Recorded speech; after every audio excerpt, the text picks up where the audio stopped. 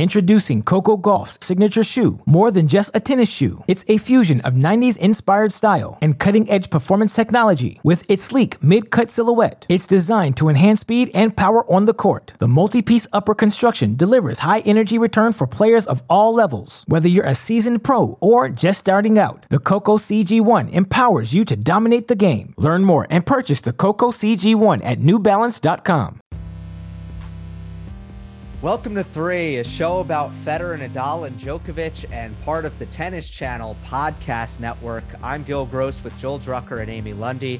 It's always special when we get a head-to-head, a meeting between our three, and in this case, we've waited a full year, and we get a rematch of Rafael Nadal versus Novak Djokovic at Roland Garros, this time in the quarterfinal.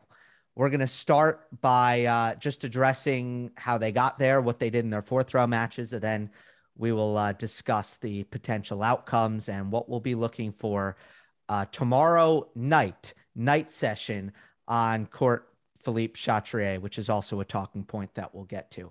But let's start with the 5-set win for Nadal against Felix. Third time a player is able to take Rafa to 5. Nadal did it. Djokovic did it in 2013, and John Isner did it in 2011. Felix does it, but Nadal remains undefeated in fifth sets. Joel, what did you make of a performance that was, on one hand, impressive from Nadal and a great match? On another hand, he had to sweat, and he got pushed very hard against FAA.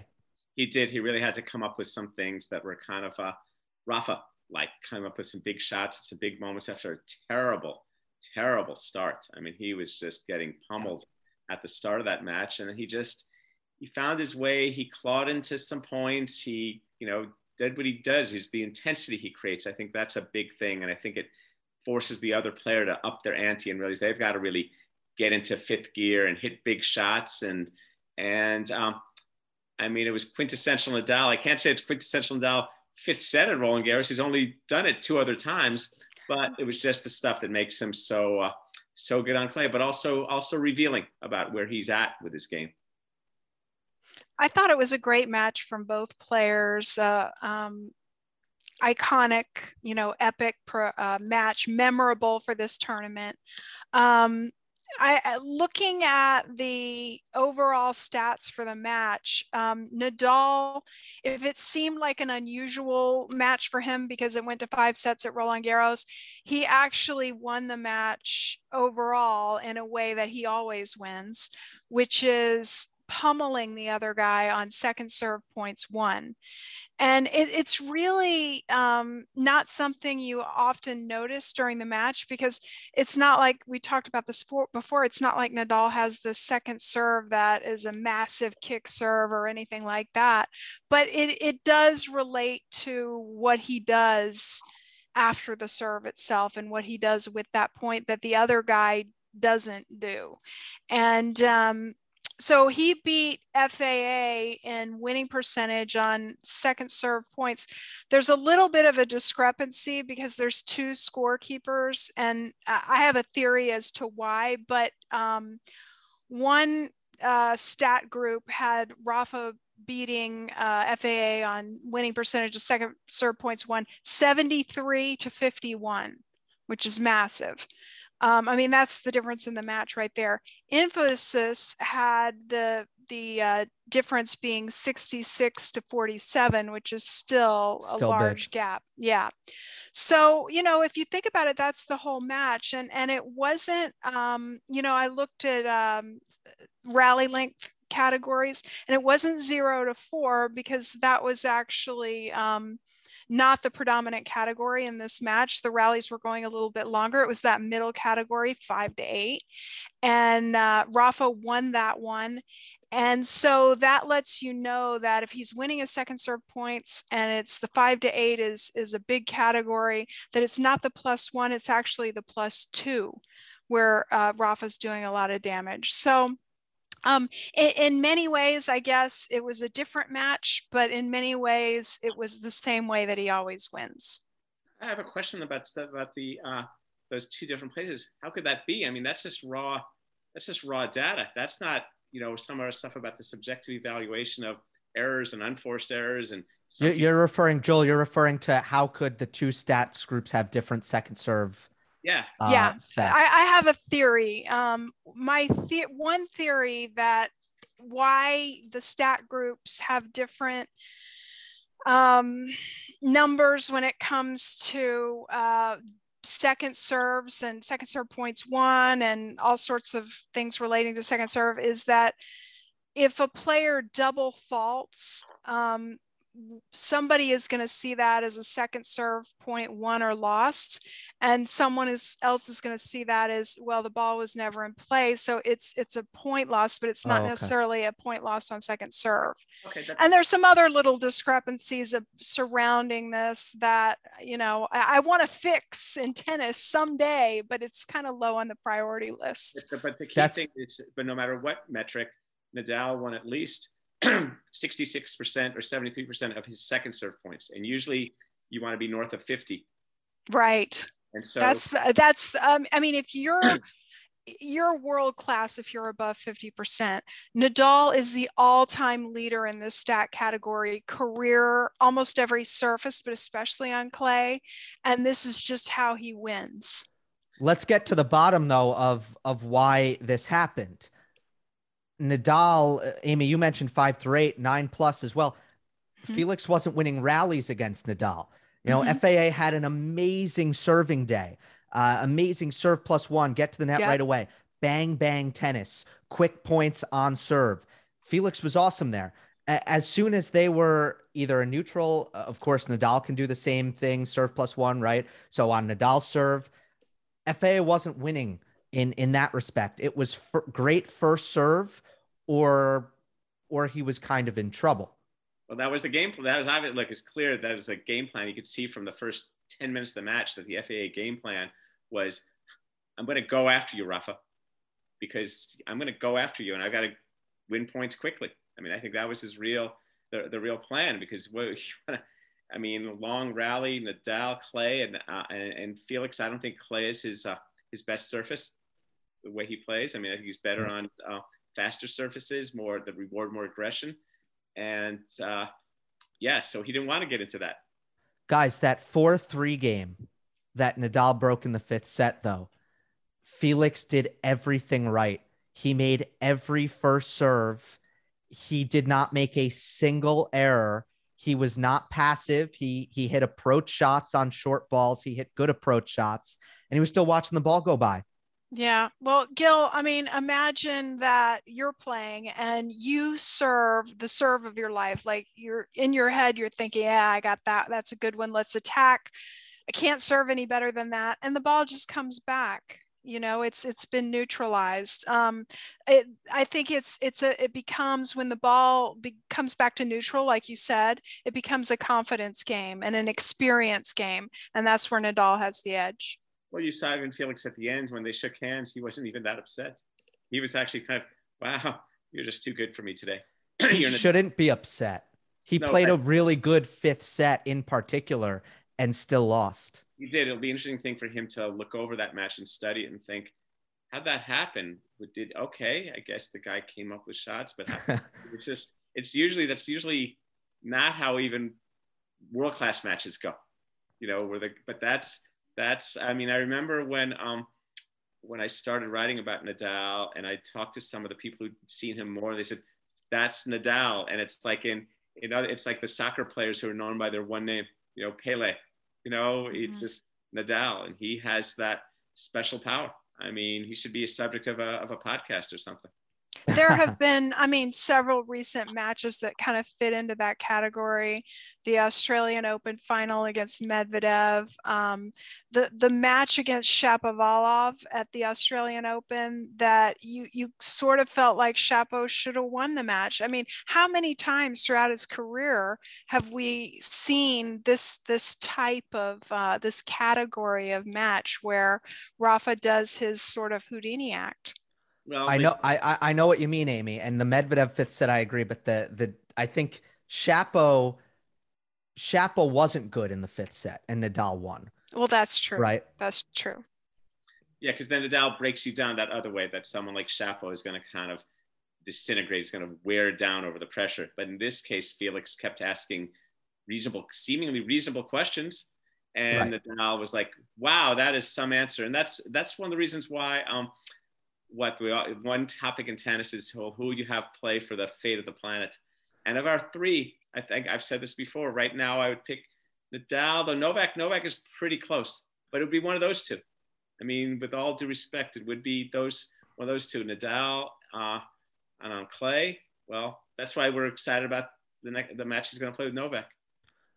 Well, let's talk about the one thing that's less positive and more concerning for Nadal, which, Joel, you mentioned the poor start, and it really was. I mean, I've never seen Nadal miss so many nothing backhands for no reason. And then in the fourth set, there was another just a lapse, and the unforced errors count in the first set and the fourth set were like 15 and 13. And in none of the other sets that Nadal won were even above 6. So there was a clear difference in just how many mistakes and generous errors Nadal was gifting Felix's way just in those small moments. And even end of the first set was fine. End of the fourth set was fine. It was just too late on both occasions. There were just those two lapses of focus where I don't know that we've really seen that. Certainly we didn't for Novak against Schwartzman in the fourth round, straight set victory, no problem. Is it a concern that Nadal is just having these moments throughout his matches where Novak seems to just be pretty much on point for the entirety? I don't think it's about Novak with Rafa. I think it's about Rafa with Rafa. And I would pay $100 to watch that day off practice session, because that is going to be one big, that's the Nadal deal. It's kind of like you double down on homework. You put in the time. I mean, you really sweat it out, because then it's both building the good work habits, and it's also kind of getting in the place to do the things he needs to do. It's almost like he wants to punish himself for starting slowly. So I'm going to learn to not start slowly. So I'm going to do something that helps you not do that, because he knows that's not a good thing to do. And hopefully in his mind, maybe not in his mind knowing Nadal, but in my mind, I think, okay, can we recreate the 2020 Roland Garros magic? Get after that kind of start? How would that, like he did with Novak in the final that year? I mean, what's interesting is that Felix Auger-Aliassime has played Novak and Rafa this month and played them both really well. And he's got nothing to show for it. He played Medvedev great in Australia too. Poor guy. He's like right there, right? Yes. But the right there is like this much. It's a huge leap. Well, it's kind of like, yeah, for all the process, where's my outcome? But I think though, to get back into his mind, I think he feels he had plenty to, not to show for it in a W, but kind of like, okay, I'm Felix. I'm still a young man. My time will come. And I think some of these guys are hoping with some of the injuries and the layoffs that they're 35. Nadal is going to be 36 on June 3rd. The time has got to come. I mean, it's different than being the Berdych, Tsonga, or Dimitrov, who's like, wow, I just floated my career away waiting for these guys to get older. Not that he hasn't had a great career. Yeah, Berdych 4 or 5 years younger, right? So just watching these guys, I mean, it's like, yeah, it's interesting. I've got to come up with some analogy, like waiting for someone to retire at the company. When do I get to be the CEO? When's this guy gonna leave? Yeah. All right, let's talk about meeting number 10 at Roland Garros between Nadal and Djokovic, which that's a really high number at one event for two players of their career. We know why it's the case. It's because they don't really lose to other players very much. Introducing Coco Gauff's signature shoe. More than just a tennis shoe, it's a fusion of 90s inspired style and cutting-edge performance technology. With its sleek mid-cut silhouette, it's designed to enhance speed and power on the court. The multi-piece upper construction delivers high-energy return for players of all levels. Whether you're a seasoned pro or just starting out, the Coco CG1 empowers you to dominate the game. Learn more and purchase the Coco CG1 at NewBalance.com. With threats to our nation waiting around every corner, adaptability is more important than ever. When conditions change without notice, Quick strategic thinking is crucial, and with obstacles consistently impending, determination is essential in overcoming them. It's this willingness, decisiveness, and resilience that sets Marines apart. With our fighting spirit, we don't just fight battles, we win them. Marines are the constant our nation counts on to fight the unknown, and through adaptable problem solving, we do just that. Learn more at marines.com. Djokovic having won last year, having won 2 out of the last 3 if you go back to 2015. But you have 2020 in the middle, which was a final, and Nadal winning that one handedly. So this has been such a fascinating rivalry at this event in particular. I guess let's first rehash kind of last year. What does last year's result, Joel, mean for this year? Well, I think if you're Novak, you feel quite encouraged because he withstood a strong Nadal effort, his own slow start. I mean, that was one of the rare times one of these guys has beaten the other after losing the first set.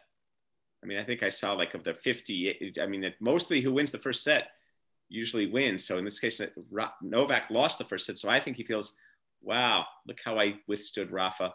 And by the 4th set, Nadal was pretty worn down. I think 2 things. One, be extremely grateful and clear your schedule and calendar to watch this, because you never know when this is going to be the last time that these 2 meet, if. And then the other thing that comes to mind is just the time on court. You know, there was a study done in 2017, and it looked at Grand Slams time on court for the men the last 6 or 7 years. So it was like 2010 to 2017, and it determined that time on court had no impact. But things have changed because our big 3, in particular Novak and Rafa, have continued to win, and they've gotten older. So I wonder, doing that study again, looking at more recent years and also controlling for age, I do have this perception that time on court matters a little bit. And Novak has played this tournament about as efficiently as anyone could play it. And now Rafa's been dinged a little. So there's something to that. I really believe there's something to that. Novak will be the favorite going in. And I would just like to see a great 5-set match. Well, and also there's time and also sets lost. I mean, look how smoothly this has gone for Novak and Rafa. When you lose a first set, you know you're not in the lead for at least another set and some more. So there's a whole other, that takes a wear and tear regardless of duration. I mean, that's one of those things too about, there's the duration part, but there's also just the stress part. I don't know, guys. A fully fit Nadal should be able to recover from 4 hours? Let me get the match time. I don't see it here. Do you guys remember? It was in the 4. Yeah, I can check that too. It was something it was quite long. Yeah, but I don't think it's his first long match of the event for Nadal. If his preparation was proper, if he is as fit as I think he would want to be, then he should have no problem with the day off recovering for this quarterfinal match physically. Now, is Nadal fully fit? That's actually a question, given what happened in Rome. What did his training look like in the lead up to this event? But if the answer to that question is yes, this is normal Nadal, then I think no problem, he recovers. That match was 421, the one with Felix. But the recovery, it's not just the physiological recovery of, okay, measure my levels and see that I can do things. It's the mental part, and it's I agree. Confidence. And I don't think. But still, you have to be able to play a long match at a slam and then be able to play the next time. I mean, I know that it's impossible to go through an entire 2 weeks playing draining marathon after marathon, but first long match of the event, I feel like Rafa should be okay to enter the next one close to 100%. I think so, but I also think when it comes to things like the whole thing of getting through a 5-setter. If you're Zverev, even at this stage of your career, that still gives you, yeah, good, I got through that. Rafa Nadal at this stage isn't to say like, yeah, good, I got a tough 5-setter. Now that gives me my confidence because I've only won this tournament 13 times. So I just think the relationship to these things. So I think he should be okay. Well, then let's put it this way: who's the first set matter more to? It matters more. I mean, given what happened, especially last year, everything. It matters more to Nadal because I have questions about Nadal's endurance, even, which feels, you got to acknowledge the Australian Open final and the fact that we were saying the exact same thing going into that match. But I still have questions about Nadal's endurance, and I don't about Novak's. Well, just being at RG this past week, I got to meet with 3 different data people that do for the ATP Tour, that do work with players on the ATP Tour. And one of them said to me, I said something about Alcaraz being tested early and what impact that would have. And he said to me, so often, and I assume that this is like a data point, even though he didn't have the specific numbers in front of him. He said, so often the player that goes on to win the Grand Slam had some test along the way. Well, that's not typically how we think of Rafa or even Novak a lot of times, because a lot of times they just sail through. But if that's the case, and that every player gets a test, a 5-set test, and goes on typically to win, and you always look back at that one match, then Rafa, it's nothing out of the ordinary. It's nothing he can't handle. But my only concern is the foot. Full stop. Well, I mean, I think there was a stat. Nadal has only dropped 6 total sets in the first week at Roland Garros. So I don't know that that's been the pattern with him. No, not at this tournament, at least. Yeah. Right. What about the scheduling and the conditions?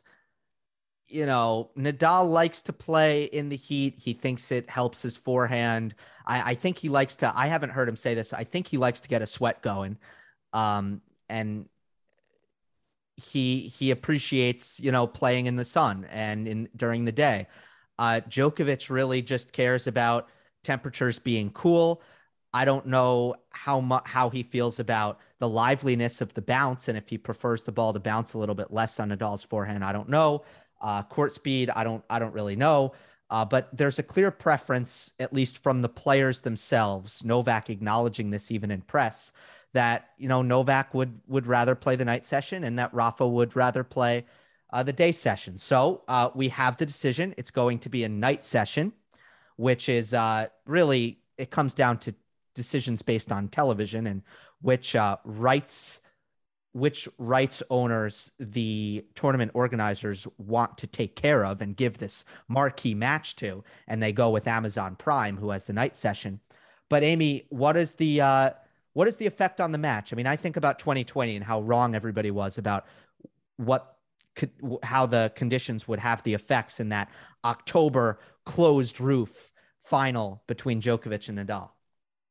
Well, again, and I've referenced this many times, Shane Leon of Data Driven Sports Analytics and I did a study a couple of years ago about conditions with Nadal, temperature, night, day, balls, the whole 9 yards. And we found that it had absolutely no effect. So while that may be Rafa's preference, the reality is he doesn't really need that as an edge. Now, he may feel that in the heat and the sunshine, he gets more action off of his forehand. But he can win without it. I mean, and I saw him play at night this past week, and forehand was jumping just fine. I haven't seen the temperature, but again, like this may be just a case of Rafa kind of downplaying, as he does, and trying to set expectations for the match. Well, the air is thinner by day. He likes playing by day. There's a lot of people who are, tennis is kind of more meant to be played by day, even though it's been played plenty at night at other places.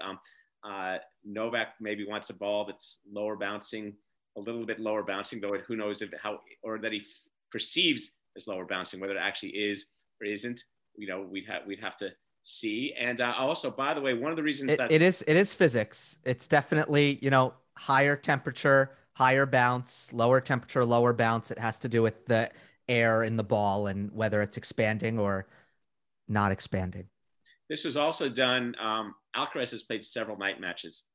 So the thinking was let him have a day match, not have him be Mr. Knight. So this wasn't strictly a matter of Novak and Rafa preferences. And I was wondering, what are they going to flip a coin or other things? And who knows, all this kind of manipulation around that stuff. I also think, I could be wrong about this, but I also think it's a better time of day or night to get more of the world seeing it, particularly the United States. I don't know. I could be wrong about that. I just don't think they care about the United States, but you're right. It will, Tennis Channel is happy. There's no doubt about that. Yeah. Intuitively, as a Grand Slam, you want as many people watching it around the world as possible. So that might have been a consideration. I like that. And it always makes me funny when people say, yeah, it's doing for TV. I said, yeah, it's done for an audience. It's not done just for television. It's done for television for the most amount of people. When they really mean to say it's being done for the public, so the most amount of people can see it at a time convenient for them. Yeah, this was kind of a unique case though, Joel, because in France, that would be like, let's say hypothetically, for one of the slams, Tennis Channel had the night session, ESPN had the day session, and it was the US Open, let's say we're talking about, right? So now you have your US TV providers and you need to choose which rights holder you're going to take care of. That's the situation that France is in, with France TV having the day session and Amazon having the night session. So it's kind of unique. I wonder who paid more, per slam, per French Open. Good question. Tactics. Last year we talked a lot about the Djokovic forehand, especially that sharp cross-court angle, Nadal struggling out of his backhand corner when he's really pushed out wide in a very violent manner from Djokovic's heavy cross-court forehands. We talked about Djokovic's returning to the Nadal backhand to avoid the forehand. What are you most interested to see? What are the major questions that you think might decide this match tactically, Joel? Well, then you look at things and how Nadal's serve direction. So where does he aim his serve to blunt certain things Novak does? Or so if he serves the forehand, let's say in the ad court, is the forehand return still may come to the backhand, but is it less likely to hurt to the forehand? I think there's some interesting chess that's going to go on with some of the serve patterns, with how Nadal deploys his serve, because it's not one of the things that's tricky for him versus Novak. He can't just always go with the wide ad court serve, because Novak is such a good returner. And we saw in the match last year how good Novak was at returning down the line in the ad court through a narrow sliver that a lot of returners don't hit that well, or aren't as productive with, or even if they hit it. Like if Nadal serves to Roger Federer in the ad court, and Federer hits a backhand down the line, he's not going to do nearly as much with that backhand as Novak would. So that's why Roger has gone to more really driving it cross court, but it's a different thing for Roger. So with Novak, Novak creates some real interesting questions for a server like Nadal, because Nadal's an effective server, but he's not necessarily a great server. He's an effective server, but it's not like his delivery. We're not talking Pete Sampras here with what he does with it. It's how he backs it up, but backing it up versus Novak, that's a real challenge. Yeah, both guys are using analytics, and since we know that neither guy is going to hit a gabillion aces, because that's not the surface, and that's not what they've been doing in the tournament, and that's not what conditions are, that you're really now talking about with your approach to the serve is really thinking about the +1. And for both guys, it's how do I get that forehand? Where do I serve to get a forehand for my +1? And the forehand is what I'm very fascinated in. And by the way, I also agree with Joel's question of, is Nadal gonna not serve 75% to Djokovic's backhand, which he did in Rome last year, and we had a discussion. It worked, and we talked about why it worked. And then he did it again at Roland Garros, and it didn't work. So what's it going to be this time? But Amy, to your point with the +1, I feel like Djokovic is, and I really want Hawkeye data on this. I would really appreciate that if someone could get that. I'll work on it. I can okay. work on it. Sure. I think forehand speed and RPM for Djokovic 2018 to 2020, I think that was down from what we've seen in 2021 and here in 2022. I think Novak has realized on clay, my forehand must be a bigger weapon if I'm going to compete with Rafa. And I think he's made that happen. And I'm very curious to see if he can match Nadal again, forehand for forehand, and have the same kind of success doing damage in these heavy conditions. It requires a lot of power. And that power has generally been in the corner of Nadal on the forehand side. But I feel like Djokovic has potentially closed that gap quite a bit. I think the speed, it would be something interesting to look at, and I'll try to ask one of the guys that has access to Hawkeye if he can look into that, but or gals. But also, Gil, the spin. I wonder if Novak has flattened out his forehand a little bit in certain conditions. Because to me, he's a little more linear on that wing, but I could be wrong about that. He just seems to be taking away time a little bit more and a little more efficient in that regard. But it's a good question. I'll look into it. We should also look to how they each play in the front part of the court. I mean, Novak, towards the end of last year, we saw that one match in Paris where he served and volleyed some. I'm not saying he's going to serve and volley 30 times versus Nadal on clay, but just the ways that they put themselves in other positions to create more doubt, to try to win more points.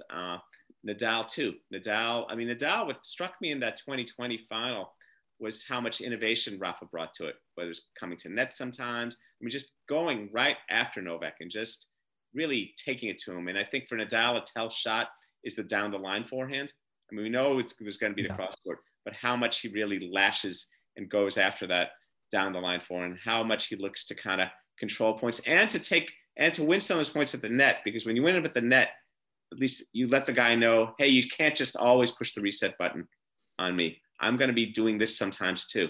So I think it's a real interesting, again, a chess-like thing of seeing how their forehands behave, how they serve. Novak, again, he hasn't played that much tennis this year, and he's been reaching this nice quality level. So, but now it's Rafa. All right, so let's end on this. What might this mean in terms of the outcome of this match when we kind of look back on the rivalry? I mean, I think if Novak pulls off another win, then I think you start to look at this chapter of, this specific last couple of years chapter of their careers, and you could say, okay, Djokovic actually did something here and found a way to beat Nadal at Roland Garros if he does it 2 times in a row. And then for, Nadal, it can be kind of, all right, 2021, that was a one-time thing. And that's continuously not going to be the norm when we play at this event. And let's not forget, though, for Nadal, if he wins that, and let's just, that's a ways away, he wins the tournament. Oh, wait, I'm halfway to the calendar slam. If Nadal goes on to win this match and win the tournament, then it's like suddenly Nadal, for the first time ever, is halfway to a calendar Grand Slam at the age of 36. Not that we're even thinking he's going to play. Then right, interesting questions about, we've talked before about, come on, is he even going to play Wimbledon? But then I just realized, well, wait a second. If he wins the first 2 majors of the year, He skips Wimbledon? And if he loses, he skips Wimbledon? No. You know, he should still play. No. I think if he loses, I think he skips Wimbledon. I think the only thing I think that based on his physicality and how he's going to emerge. I mean, he's got okay, let's just pretend he gets through Novak, and that will be physical if he win. That's going to be very physical. Winner of Zverev or Alcaraz. That's physical too. And then a final, which is just a final, and no matter who you're playing, it's still a final. So that's just looking at least 9 sets of some pretty heavy duty clay action. So, but that's the Rafa view. The Novak view is, the first major of the year that I'm playing, I beat Rafa, and then let's see what happens to this potential generational thing, whether it's Zverev or Alcaraz. So very interesting. Either way, it'll be dramatic and interesting, but I don't feel like I will know what it all means until I've seen the match and how it plays out. Very fair. It's going to have a weird feel though, because, you haven't won Roland Garros, right. Just from winning the match. Not even close. Right. So, that's going to be a big part of it. Right. I mean, we're not even talking about Nadal extending to 22 or Novak going to 21. We're not even there yet. We're just talking about one quarterfinal match here. But of course, it's one that we're very much looking forward to. That'll do it for this episode of 3. Remember, we're available on all podcast platforms. We appreciate it if you leave a rating and a review on Apple and Spotify. And if you're watching on YouTube, like, comment, and subscribe. We'll see you next time on the next episode of 3.